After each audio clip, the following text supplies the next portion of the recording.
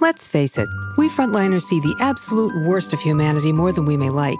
Definitely a lot more than the general population. And while I can certainly appreciate heading to the local, off-shift friendly drinking establishment after a particularly difficult night, I'd much rather cope with finding whatever humor I can in a bad situation.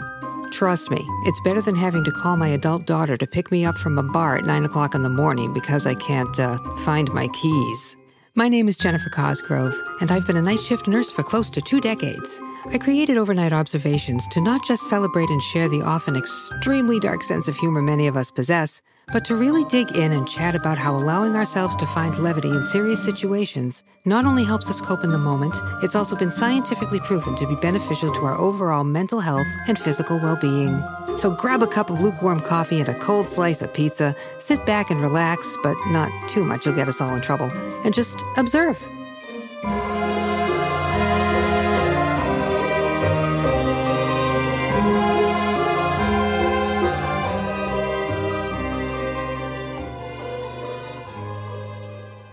Hello there, and welcome to another episode of Overnight Observations, Diary of a Night Shift Nurse. Jen here, and it's pretty early this morning where I am. I figured I would get up early, method to the madness, especially after last week's episode.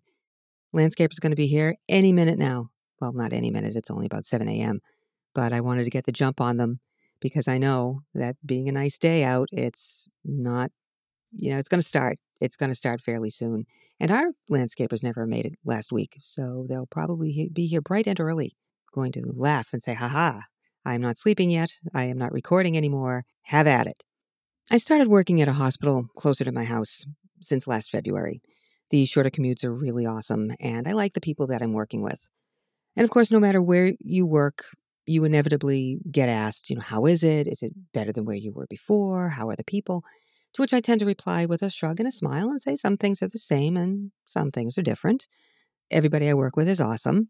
I've always worked with awesome people, so I'm not all that worried about that. That being said, looking through my work email over the past couple of months, I recently took a better look at what most, if not all, employees receive once or twice a month in their email feed. Now, as a nurse and a night shifter, some of these emails don't really apply to me directly, so I only do a really quick scan and then kind of move on.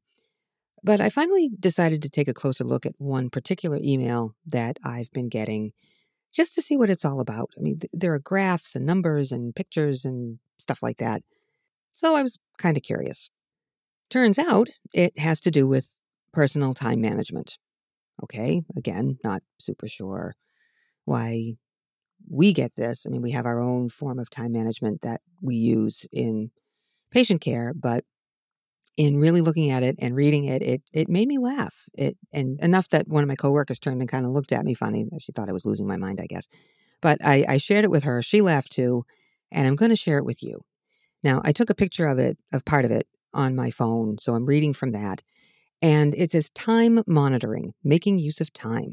And here's a fun quote. "Food for thought. You compromised your recharge on 5 days last month by working past midnight. Ensure optimal nightly recharge by protecting the golden sleep time period between 12 a.m. and 5 a.m. from work-related activities." So if any of you out there have suggestions on how not to lose my job after following these guidelines of the golden sleep time period, let's hear it. I'm sure my manager would totally understand that her night shift nurse is protecting her golden sleep time, and that far outweighs what she was hired for. Really? Okay, between 12 and 5 a.m., I'm going to be taking a nap. So hopefully the babies will be too, and there'll be no deliveries, and I can protect myself and recharge by taking a nice... come on. The absurdity is kind of funny. But again, it's just, oh, hey, night shift workers, no one really thinks about that. And it's kind of funny. Moving on. Last week's episode, or a couple of weeks, the last episode, not only did I talk about the landscaper and the gas guy, but I also talked about the graveyard shift. And a friend of mine happened to ask me when I saw them recently, where did the graveyard shift come from? Where did that term come from? It sounds like a Stephen King book. And actually, it is a title of a short story written by Stephen King that was published in his Night Shift collection in 1978. I know I have it around somewhere. But long story short, that story, Night Shift, Graveyard Shift, is about a young college-age guy working on a summer vacation for a not so friendly, actually quite nefarious boss. And he's asked to work an extra shift 4th of July week, helping clean out a basement that hasn't seen the light of day for a very, very, very long time. And people are starting to complain about a rat infestation.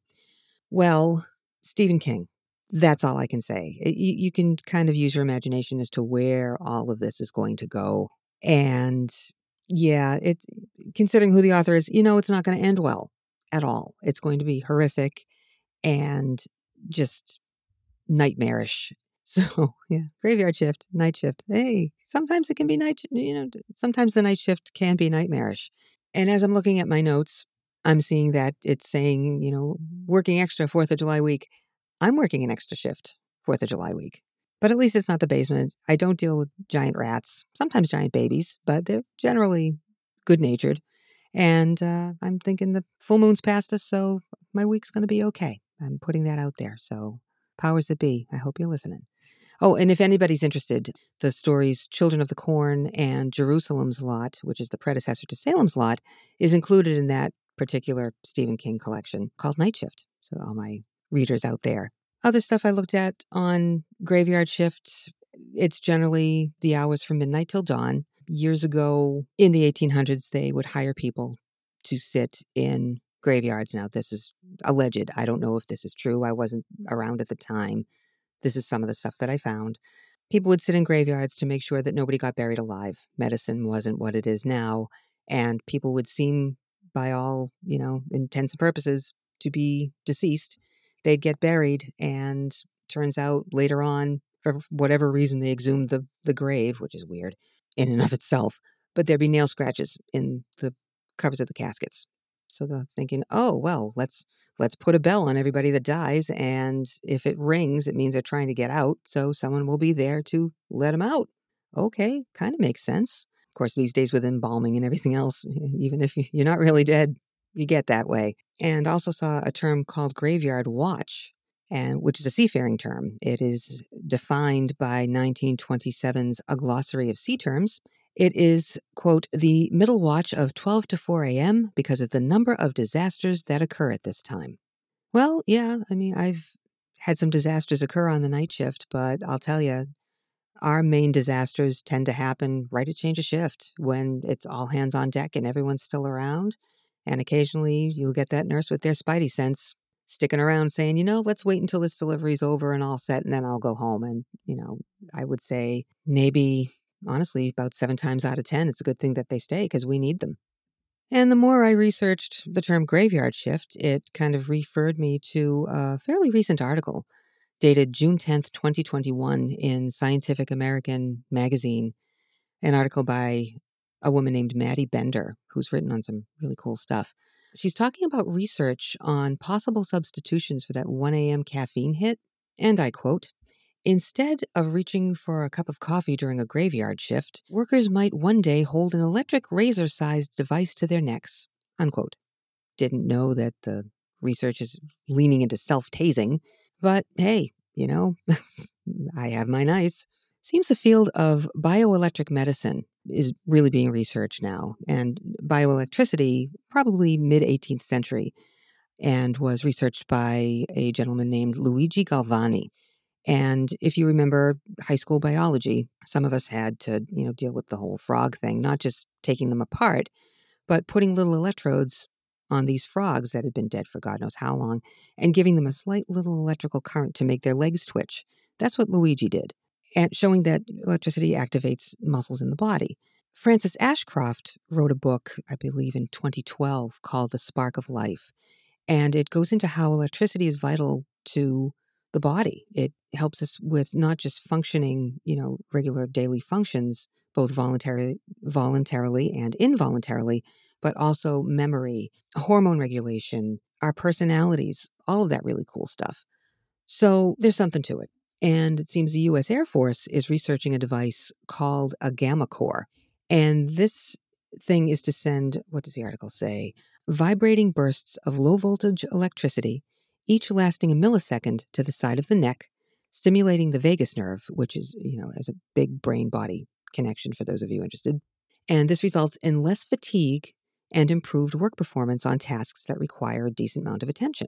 So the use of mild electrical currents within the body is essentially a hack to its signaling system that can treat diseases like lupus and just kind of give you that zap that you need to wake up a bit, recharge, recharge, sorry, and get on with it, kind of pick up where you left off kind of thing. It's a really great article, and it goes into a little bit more of what's going on with this type of research and how it affects people that have to be up in the middle of the night. I mean, yeah, you want your military to be awake and alert in the middle of the night. That's kind of, that would be kind of nice.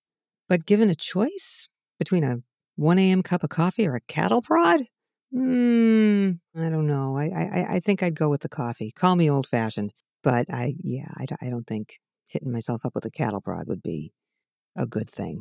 At least, well, maybe I'd get my golden sleep time and end up sleeping it off for a little while. Who knows? I don't know. What about you? What do you think? Would it help you? Would it hurt you? Let me know. overnightobservations.com. Write me a note, send me an email, review this, let me know what you think. Have a happy, wonderful, safe celebration for the 4th of July. Stay safe and healthy, and I'll see you next time. Ciao. I hope you've enjoyed this episode of Overnight Observations, Diary of a Night Shift Nurse. If you've laughed a little or a lot and learned something in the process, I've done my job. For more respectfully irreverent humor and the scientific proof that it's actually good for you, subscribe, rate, and review. Don't forget that a little bit of levity goes a long way to leaving some of the darkness behind. The sun always rises. Greet it with a grin. Thanks for listening.